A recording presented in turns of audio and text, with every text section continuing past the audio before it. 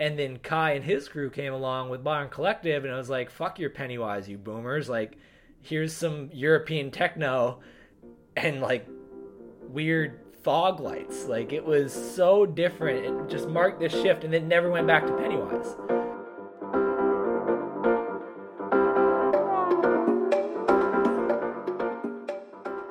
Welcome back to The Drop. This is Michael Saramella, and we've got a little bit of a shorter episode for you this week. It's just going to be Buck and myself, and we have a really good range of topics, honestly, to talk about, from Oscar Langborn's date with Mike Tyson to switch stance surfing, and one of us is going to go switch for an entire week. We also are going to talk about small wave surfboards and all these different proprietary technologies that are out there, and if any of them actually do anything, if they're all the same, if it's all just smoke and mirrors. We're going to talk a little bit about the new episode of How Surfers Get Paid, and we're going to talk a lot about Dane's new movie, Glad You Scored, which is now playing on both Stab Premium and just the general free airwaves. So, yeah, let's go straight into it. All right, Mikey, we both need haircuts. I could see that immediately. That is very true, but more importantly, huge swell hits France. That's an email I just got from ripitup.tv in your old neighborhood of France. Yeah, that was last weekend. That day, I surfed windy, very walled closeouts alone, and I didn't realize how big it was. Like, I just wasn't really looking at things that closely, and at one point, I just like made it out the back after some effort, and a set came, and I kind of just looked at it. I was like, "Whoa, what is happening here?" And like, it was just so walled, like no ability to even go anywhere in either direction. And was like, I have not seen a wave like this in a while. I was on like a 5.2. I was going to ask, what do you ride when it's like that? But of course it's a 5.2. Well, if I had actually looked at it, I would have, I don't know where I would have surfed. Like, the wind was all right for Super Tubos. It was super crowded. It wasn't really getting in there, and it would have been like chest high and like a million people. And I don't think I would have went there. And then it was kind of onshore, side shore everywhere else. So I don't know what I would have done if I was being smart, but I wasn't being smart, which is kind of the norm. Well, I just had my first surf in a couple weeks, I think. No. I guess just a week, because I had that amazing swell that nobody else was able to catch last week. The upwelling, yeah. The upwelling, yeah. But I rode a mid-length today, so oh my God, did you? Alternative experience, yes. You know, this isn't the surf sins. We do that at the end. Speaking of surf sins, so last week we mentioned, we were talking about that Paul Evans story about sand, and I said at the end I had this little thing about, fuck squeaky sand, etc. So Shinya, our art director, reached out to us and said that that's basically a surf sin, and that squeaky sand is great, blah, blah, blah. And I thought he was an absolute psychopath. Like, it didn't even register in my mind that somebody could possibly like squeaky sand. But Shin basically said, no, this is like, yeah, people love this stuff. And I was like, you're an absolute idiot. So we decided to go and put a poll on Stab's Instagram. 58% of people said they liked squeaky sand. I do not know. I don't know if I'm living in like an alternate universe or what's going on. Like, squeaky sand is the worst sound. I mean, it's worse than nails on chalkboard. It is just absolutely horrid. And yet somehow I am in the minority. Well, you are too, because you said that you agreed with this. So that is absolutely demoralizing. And I'm going to have to take a second to just question every other thing that I just assumed as a fact in this life. So while I do that, I guess let's get into the news. How Surfers Get Paid, episode 2. So we talked about episode 1 last week. We're going to keep it vague again because we don't want to ruin any surprises for people. So I'm going to start super vague here and just say, can you imagine being AI's handler back in the day? No, I imagine it's a little bit like being Ashton Goggins' handler, but with like much harder drugs involved. Yeah, well, I was just thinking, like, it was this crazy era where there's a bunch of money pumping into it, but it's still not like now there's less money, but it's more pro, right? Like, if any big deal that's getting signed, even though it might be worth less than it was back then, it's signed through managers and people, and it's all formal, and there's a certain code of conduct that's kind of expected because the whole culture has shifted that way. Whereas back then it was this mix of like money, but still wild culture. And I just can't imagine having to be the person showing up and telling Andy Irons, like, hey man, we really need you to wear this t-shirt, like on a photo shoot. Like, just fucking imagine if that was your job. Yeah, it's probably like putting a tuxedo on a jellyfish. Oh my god! Like I really cannot imagine being in that role, and somebody had to do it, and it doesn't sound like it went well according to this episode. Apparently, he had to get fined a couple times just because that was the only thing he responded to when he wouldn't, um, stick to what was written in his contract. But Yes, and that is like one of 1,000 incredible tidbits from episode 2 of How Surfers Get Paid, and episode 1 for that matter. But we really don't want to give too much away on this series because, yeah, we just don't want to spoil people's viewing experience. There's so many just things to learn and watch and big names and big faces. So we're going to actually have Sam McIntosh come on next week to do a big debrief on this series. He's going to, explain what his reasons for making it were, some of his biggest findings, how Stab actually fits into this. He's going to answer some of the questions that he's been asking people to answer about financials, maybe, about Stab, back in the champagne and cocaine days. And he's also going to explain why we're taking a little break after episode 2. So the episode that just went live is the last episode of How Surfers Get Paid that you're going to see for a little bit. It's not over. We're just taking a break, and Sam will explain why that is. So if you haven't already, get yourself a Stab Premium membership and catch up on what many people are actually calling the best series we've ever made. We also have a limited time 20% discount code for our core podcast listeners, which is Drop Wallets. That's Drop Wallets, one word. And trust us, you will not feel remotely guilty about making this purchase once you learn how much money Bobby Martinez turned down at the peak of his powers. So, How Surfers Get Paid. Go give it a watch. go get into it and enjoy the story about where Dane signed his first Quicksilver contract. Because what a location. What a great place.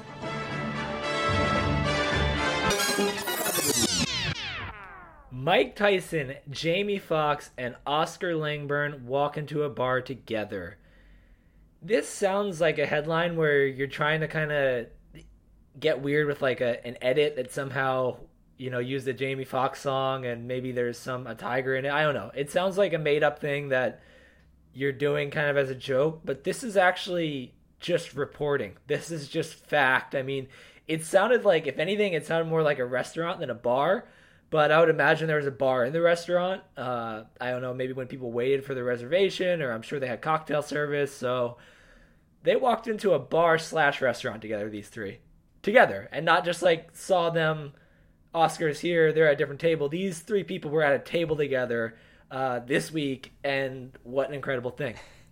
Can you imagine two more like diametrically different people than Oscar Langborn and Mike Tyson? I just love them together, though. I love them together. I agree with you that they're so... I don't even know who's yin, who's yang. Yeah, I've got some ideas. But, yeah, they are really just different ends of the spectrum, aren't they? Yeah, I mean, so this came about, we basically got the inside story from Oscar Langborn. Ethan Davis got on the phone with him to talk about this crazy encounter that he had when he was over visiting Ruka in California. That's his main sponsor, obviously. And Pat Tenore is obviously the founder of Ruka, and he's got some like really big connections in all aspects of the world and culture and sports and entertainment and everything. So, he just asked Oscar if he wanted to go out for dinner one night, and lo and behold, who was sitting at the table but Iron Mike.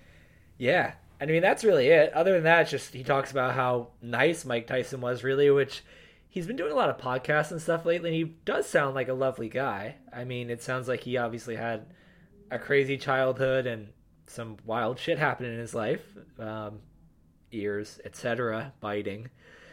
But I guess the only other detail we really need to touch on here is that the tiger ownership came up. So Mike Tyson has owned 3 tigers. One of them used to sleep in the bed with him, and this came up over the course of the dinner conversation. And Oscar even says, like, I thought that was kind of just like a crazy thing that The Hangover made up in the movie, but like, no, he had 3 tigers and one slept with him. So yeah, that doesn't even make any sense to me. I don't know. How do you sleep with a tiger? I don't know. I mean, how do you win as many things as he did and bite a guy's ear off? He's just different. He's a different kind of wavelength guy. So I get it, I guess. I mean, maybe there's ways to subdue the tiger a little bit. Maybe it's like a respect thing. I don't know. But the one thing I think about when I read this is like, what happens if you're a Ruka surfer and you see this, you read it, and then you're visiting California. Pat calls you up, and you're gonna get dinner, and then you just kind of go to like a little Mexican spot, and that's it. Like, how do you, if you're on the Ruka team and you don't have a dinner with Mike Tyson, would you just be like immediately afraid that you're gonna get dropped when your contract's up? Like, how do you kind of make sense of that? I don't know, but it also makes me think of how Jamie Foxx comes into this story as well, and apparently he's like pitching Mike on this movie role, and I think I learned from this the best possible way that you can ever say no to someone or just get out of a situation that you don't want to be in. You just tell them, I'm just passing through. You want to go out to dinner tonight? I'm just passing through. Do you want to go, do you want to be part of my new business venture? I'm just passing through. You going left or right? I'm just passing through. That's good. That's good.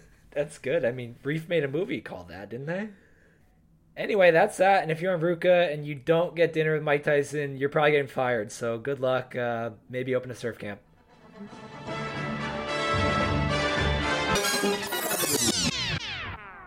Premium Peak. Glad you scored.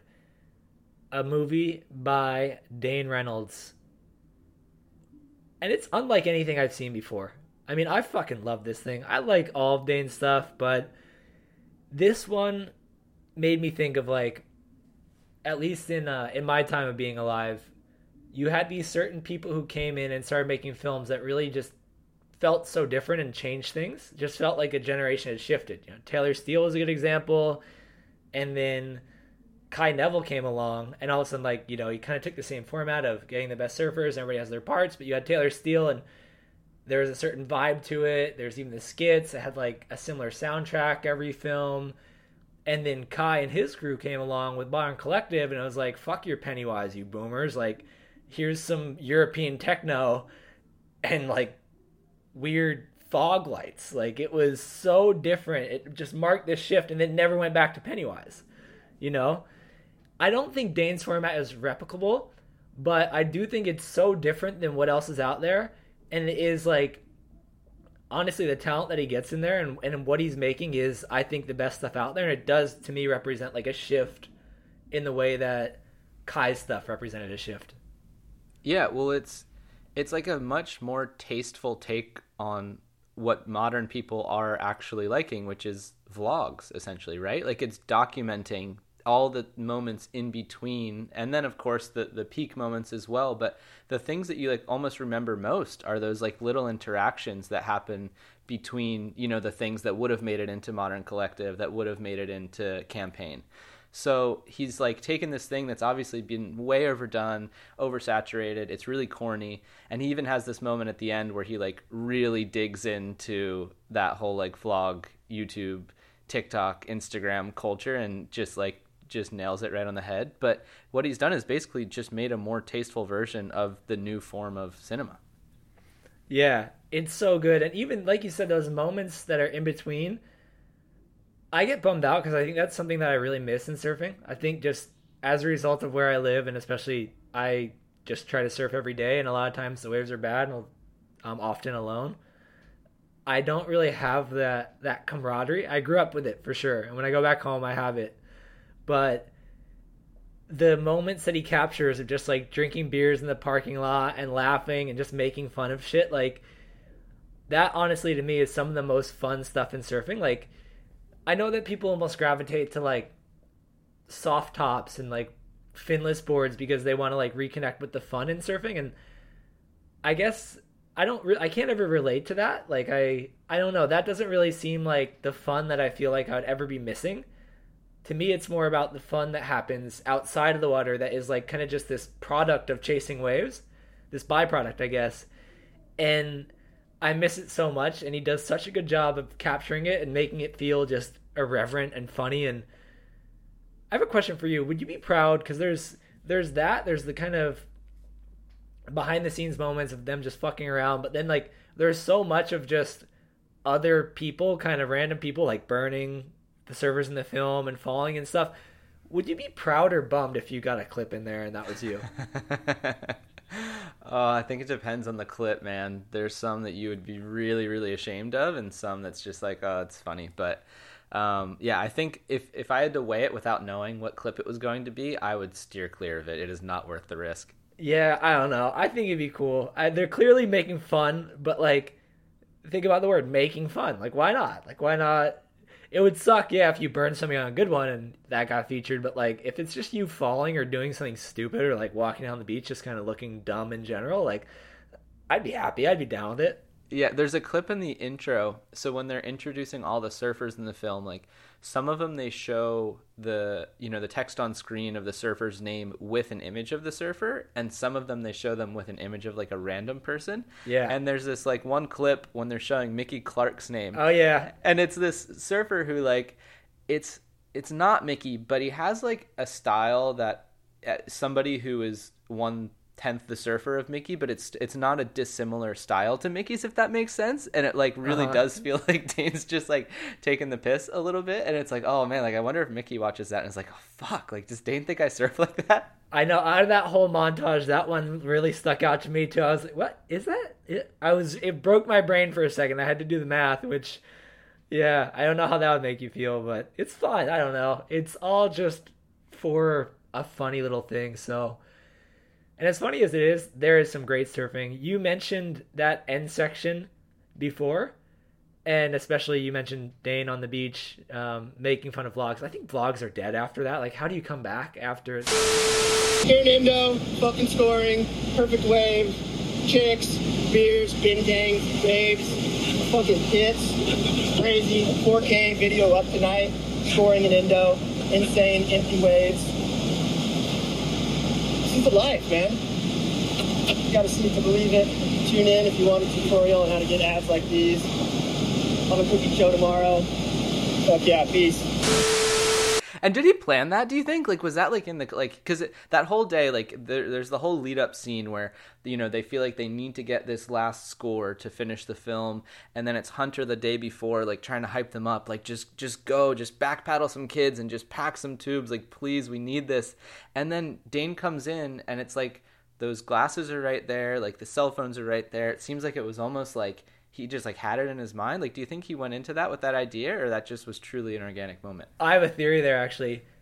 Did you see the waves he just got? I mean, he's going full big wave Dane, and especially that one, like that was I don't know, better than a lot of the waves that we saw getting perfect scores at Chopu. I was just gonna say that was like what Matthew McGillivray did if Matthew McGillivray had any idea what he was doing. Like that was seriously one of the most technical backside drops I've ever seen that Dane does on the last wave of the film. And yeah, he jokes about not having surfed like anything more than waist high Emma Wood for 2 years, like, and then that just happens. Like, I think you're on such a high after that just came out. I don't think that was planned. I think like he was just, you could tell he's just coming out from that session. I recognize that wave. And I could see the beach there. I think he's just on the coming in from that, just like on a high and just feeling so good. And you could tell too, because like, I love how much shit they give Hunter Martinez throughout it. I feel like there's nothing better than when people can make fun of a filmer and the filmer kind of appreciates it. Like, that's just kind of a good dynamic, I think. And that happens throughout the film. Like, he misses a clip, they're all making fun of him. They like film him. There's one shot where he's just kind of on this hill and there's birds everywhere and they're laughing at him. Like, and I feel like whenever you see a filmer who's like really trying their best and everybody else kind of laughing at them, it's just, if something about it feels good. But you could tell like how on his level Dane is in that little moment after that crazy wave, and I think it just kind of came out of excitement. That's my theory, at least. It's beautiful, especially for Dane, who is like famously never gets like psyched or like talks up surfing or a session or anything, and like he comes in, Dane's like peak stoke is saying like, oh, it's pretty sick out there, huh? Yeah. Like, that's as high as he goes. That's like his like claim. But it was cool to see him like he was like giddy in his own Dane way. Like you could see it in his face. Like he was like, wow, I can't believe that just happened. Like, and it was, I'm sure it was more than just that wave. Like that wave would have felt unbelievable, but it was also, he put so much pressure on himself to like in his creations to make something really good and powerful. And he really felt like he needed this last session, and it sort of just all came together. So yeah, it was like this, confluence of everything all at once, and yeah, it was peak Dane, I think. Yeah, go watch it. We had an exclusive window on Stab Premium, but it'll be there. Go check it out. Glad you scored. Oh, it's free now, though. By the time they're listening to this, it's free all over the internet. Everywhere on the internet. Go check it out. But you can still pay us to watch it if you want to. That's fine, too. Do it. 20% off. It's a good deal.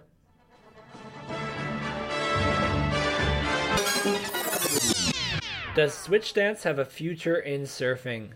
So, this is somewhat of a response to that Kaoli Vast wave. I think it did spark some discussion, and even you and Stace got into it last week, which I want to start with. You laid out a scenario where it might be the end of the heat, somebody needs a 9, and say surfing had a system where you could get way more points switch. You kind of said that would feel gimmicky.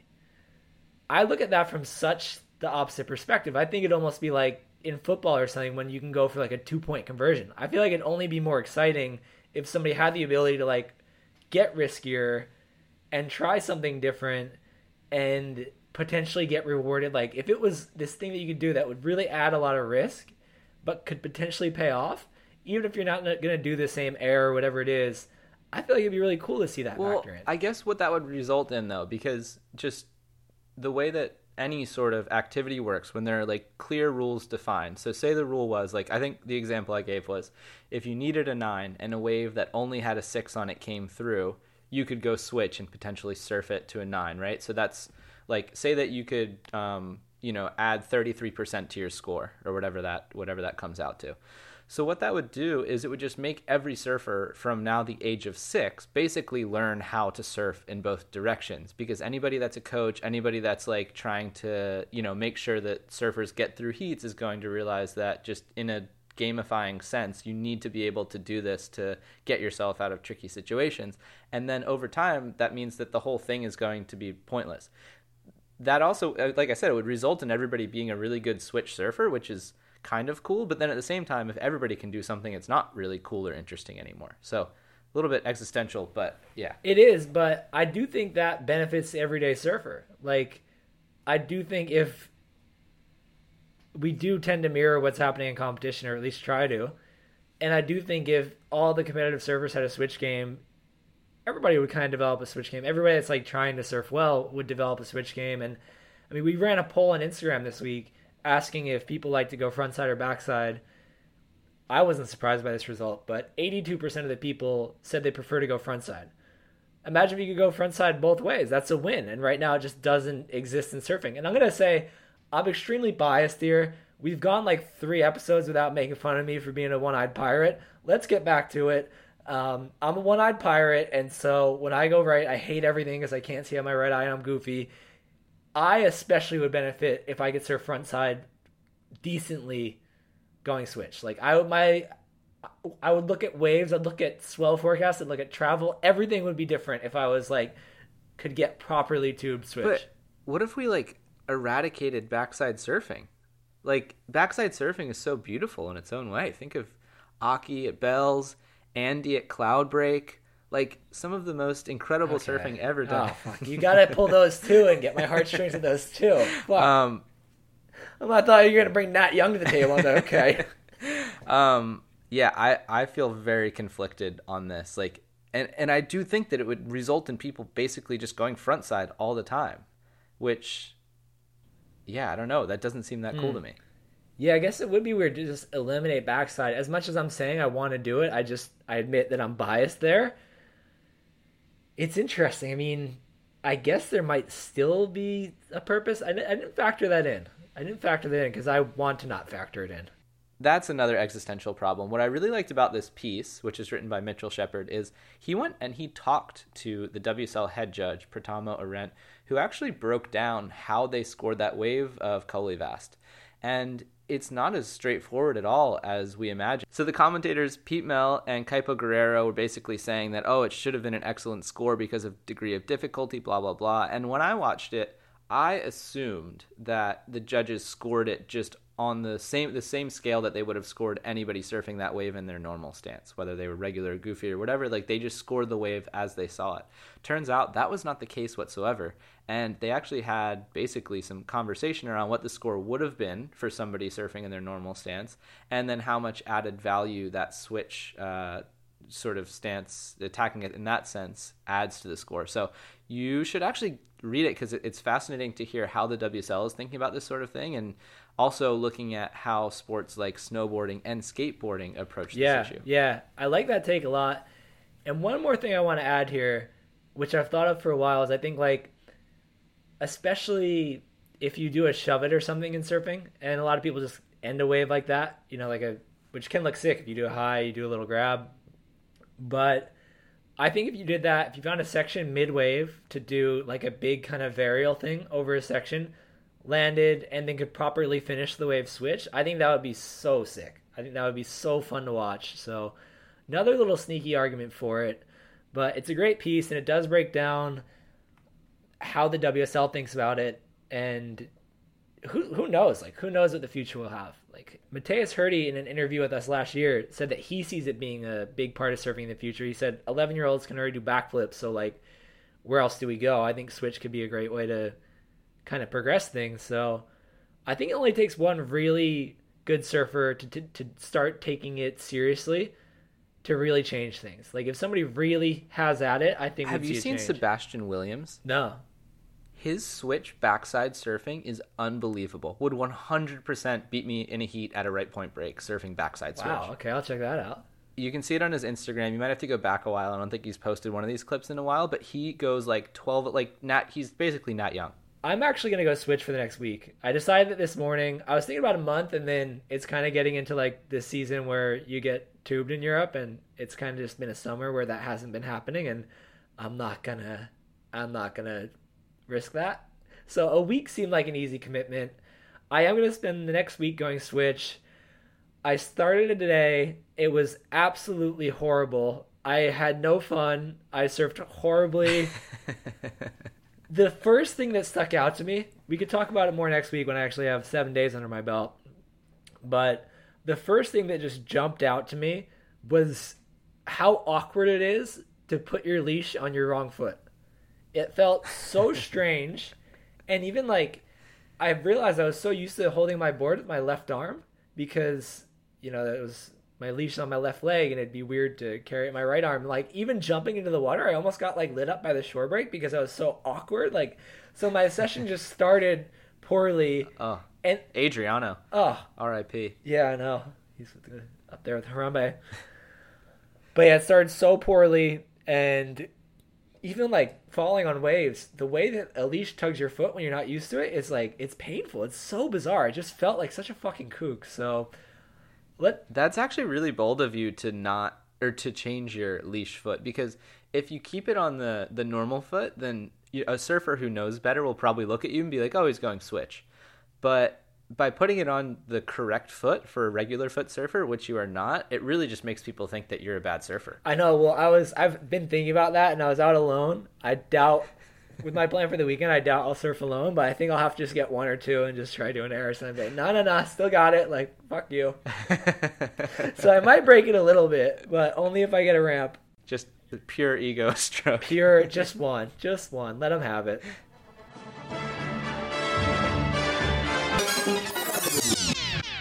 Not all small wave surfboards are created equal. This story by Holden, his last name looks like a brand from 10 years ago. Trnka? It's like Turnka. Not many vowels in there, just the one at the end. Turnka. Holden Turnka. This story goes into all the epoxy carbon combos that we see on the market these days, of which there are many. And this really weird thing happened where everybody just decided that they had to give them these similar names that are kind of like science. Like, there's like Hi-Fi and Lightspeed. They all have like weird kind of tech. The Turnka, yeah. It's all just like the names all feel really familiar. And so, I mean, if you walk into a surf shop, a good surf shop, one that has 100 boards in it, I would almost say these days there's probably more epoxy. At least the ones that I've been into. Those ones that have a ton of boards, I feel like it's mostly epoxy because I really think they just feel better for the everyday surfer until they break. But this story breaks all of them down, talks about how they're similar, how they're different. It was really interesting because you see so many, and I feel like it kind of snuck up on us. Like, you started to see them a few years ago, and they've definitely been around, but now it seems like every single major brand has something, and they're pushing it. And I love the things, to be honest. I'd love to hear your take. I know you try a million boards. How do you feel about these carbon epoxy combos that exist? Oh, man. So Holden actually called me when he was writing this piece and, like, asked me for info because obviously I do test surfboards. I felt like such an idiot. Like, I've ridden almost all of the constructions being discussed, and I could do very little, at least like in that, you know, extracted moment, to differentiate between them. Because I think if you were to like ride that, like line them all up and ride them, you'd for sure be able to tell differences. But like being separated from that, and also, you know, to a certain degree, it's hard to tell differences between constructions when at the same time you're also riding different shapes. Like, there's no control there. The only way that you could really, really tell the difference between all these different constructions is to get 10 boards shaped exactly the same and then overlaid with these different constructions. And then even that would be like somewhat difficult, but you could at least be like, yeah, this is all on the construction because the shape is the same. So I found it really hard to differentiate. Luckily, he talked to Cody from Proof Lab, who he works with surfboards all day, every day, and he was able to actually give some good descriptions of what these different techs do. But yeah, it's a really tricky thing, and like even for myself, who again, part of my job is to test surfboards, like there's not a very simple answer to what is the best, why are they different, yeah, etc. Well, this is what that piece provides. Go check it out. And yeah, I feel like I got an anchor attached to my board when I don't have one of these in small waves now. It's one of those things that I feel like you could almost just break your surfing with. You get so used to something that's helping you generate speed that when you try to get on a board that isn't doing that for you, you just feel like you've lost something. You've lost a skill. I'm at that level. I feel bad about it. You also, though, you ride a board that's 10 years old and weighs about 10 pounds, likely due to unfixed dings and being waterlogged. Oh, man, you should see that thing now. It's had a tough summer. And so there was one really great comment on this piece on the site, and it was from Smalley Biggs, who said, "Is anyone else out there struggling with how wide and voluminous these boards are getting? Stock dims on 510s are usually well over 19.5 and 30 liters, which makes it hard to find a daily driver, daily surfboard that doesn't feel like a boat. To get anything 19 wide, you need to go down to a 5.6 on some of these, which doesn't feel right as an everyday board to me. Not a complaint, just an observation as someone in the market struggling to make a decision due to a high amount of variety." Is this something that you've noticed as well? I think so. I think he's onto something. I think we may have snuck into an era of medium performance surfboards, and it happened quickly. But we've arrived. I think if you look around now, you'd realize we've arrived there.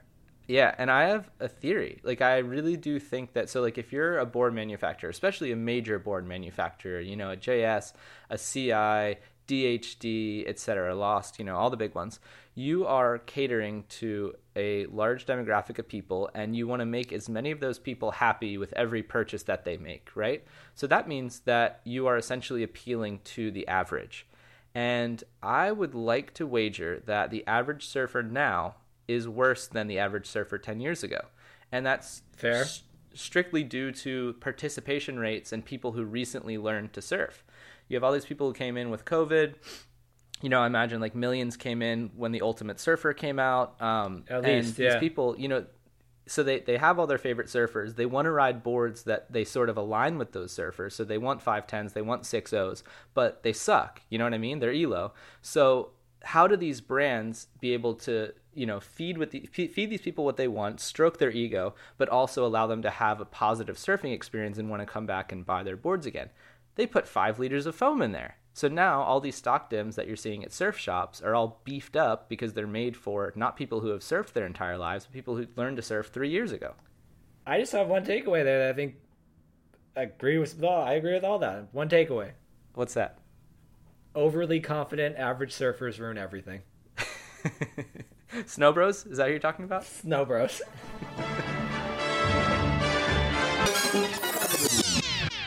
All right, it is time for a surf sin.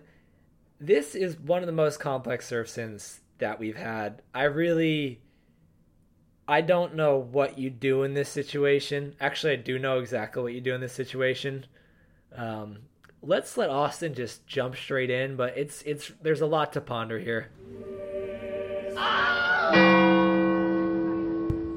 Alright, boys. I don't really know how to film the voice message for email, so I'm just doing another video. I'm reaching out with a little surf sin. This one's got me feeling pretty guilty, but it's a little confusing because I can't tell if it's good karma that came to me or if it's going to give me bad karma. So just looking for a little penance, a little help with this one. Pretty much I just got back from a trip to Indo. Before I left, I was scrambling to pick up a Mick Fanning large replacement fin because I constantly lose my fins and still don't put screws in them for some reason. And they were completely out of stock before I left, so I ended up just taking some of my size medium fins and hoping for the best. So I was riding a little longer board, so I thought I could probably get away with it. And the whole trip, surfing shallow reef, so I'm dinging my fins, dinging my board a bunch. And before I was coming home, I was heading over to some of the master ding repair artists over there. I put in some fins to get fixed, the Felipe Toledo mediums. They had a couple cracks in them and they get repaired nicely. I go to pick them up. The guy hands them to me taped to a Mick Fanning large fin. And instead of going, hey, I think you gave me some other Aussies fin with my fin set here, I instantly thought, hey, they probably just gave me my missing fin. I could just feel it, that it was the one I needed. And so I instantly throw them in my motorbike and ride back to my spot. And I did do the due diligence of calling back home to have someone check my two fins to make sure that it was the right one that I was missing, which it was. So I did just bring them home with me. I've had a lot of issues with fin boxes and fins lately, so I'm not sure if this is going to just increase that or if it was good karma coming back to me, because I don't know what the odds of me happening to just get handed the exact fin that I'm missing are. So I'm looking for a penance on this one. I'm feeling pretty guilty about it, but I'm also pretty stoked, so just let me know. Oh, boy. Yeah, I mean, I don't know if I have anybody in my entire contacts that wouldn't have stolen that fin. Yeah, it does seem a little bit too, like, serendipitous. Like, it... Would you have stolen the fin? I think so. I mean, okay, so here's how I think about it, right? A set of thruster fins is worth, what, like $80, $100? You know, it's not an inconsequential sum. Like, it's, you know, you definitely feel like, oh, man, I'm really about to spend $100 on a set of fins. Yeah, they're more than that. Two fins worth, what, maybe $3.50? Like, they have no value whatsoever. Like, none. So one fin is even less than that. Like, it's basically just an overly engineered guitar pick. So he's in a situation where, like, this fin that is, you know, being, like, accidentally handed to him, it has no inherent value on its own. But when taken by him, it becomes this incredible value source to himself and maybe a future surfer who might also use those fins. So I think that if anything, he's doing the world good. He created more value. Yeah, but I mean, first of all, it's news to me that you can get fins repaired. Did you know that? Yeah, me too. No idea. Because I have some sets. If I look through my fin quiver, there's a few that need that. So it makes sense. Like, why wouldn't you be able to just throw some fiberglass on it and smoothing it out? So that's cool that happens, for one. But, I mean, it sounds like somebody was getting this fin repaired. It wasn't just sitting there. If it was laying on the beach, then yeah, no problem. But it sounds like somebody was getting this fin repaired, which, great, new service. Hey, good stuff.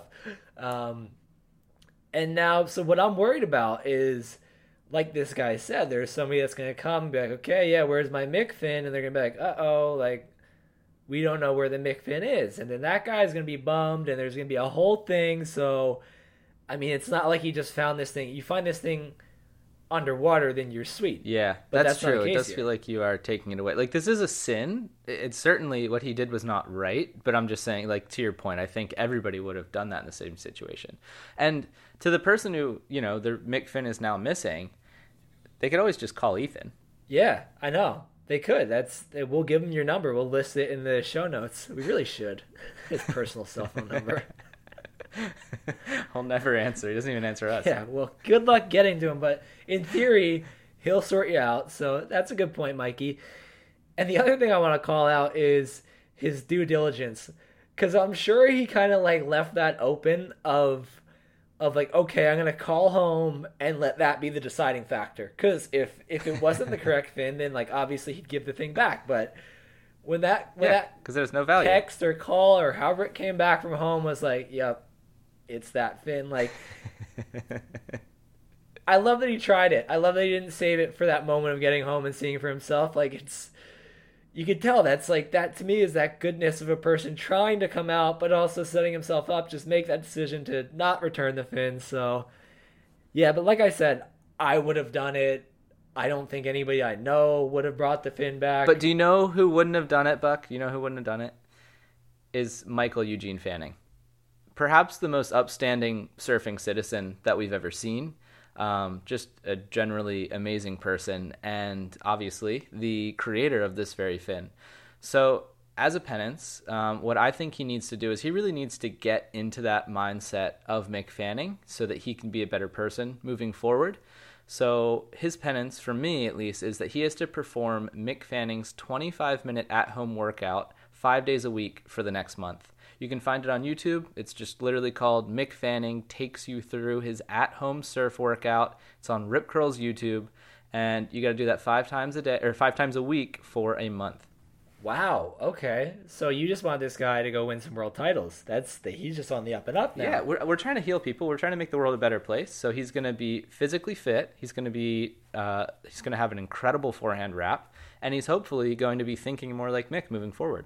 Okay. Well, you know, I had a few ideas in my head, and you're inspiring me with this one, so I'm going to go down a similar route, different take on it. Like I said, I don't know anybody who would have given that fin back, so what that shows me is that we're kind of in, like, original sin territory, and basically that's saying we're all just flawed beings, and the only way that we could maybe even try to be good in life is if somebody tells us that we face eternal damnation if we don't do good. And so I think to show that, you need signs of these models or just kind of sacred beings around us to remind us to try to model their behavior and be good people. So in that Mick vein, what I'm going to say is that he should get a low-level artist to draw something, even just like a caricature. How do you say it? Caricature.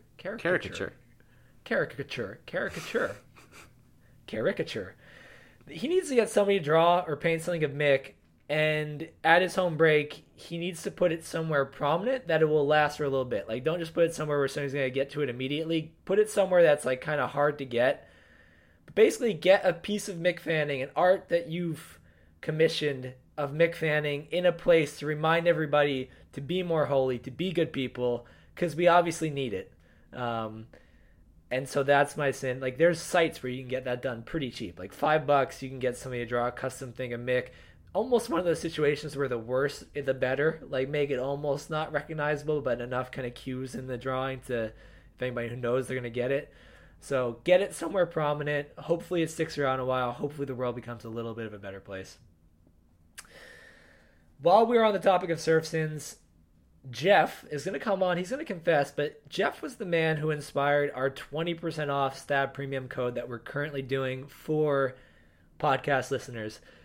If you go to stabmag.com right now, click a premium article. It's going to ask you to pay if you're not already a subscriber. Enter the code DROPWALLETS, no caps, on checkout, and 20% will magically disappear like your Mick Fanning fin that you try to get repaired in Bali. Go do it. Mikey, do the thing where you tell them it's a great way to support the show. Yeah, you know, you scratch our backs, we'll return all of your lost fins.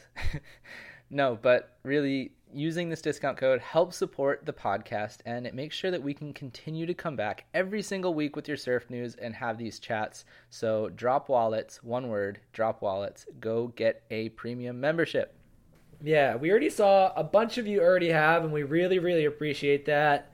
When Jeff confesses, because he says it's a surf sin to listen and not subscribe, he's going to address it next week, but it is a surf sin, so use this code or face eternal damnation, and it's really your call. Drop Wallets, one word.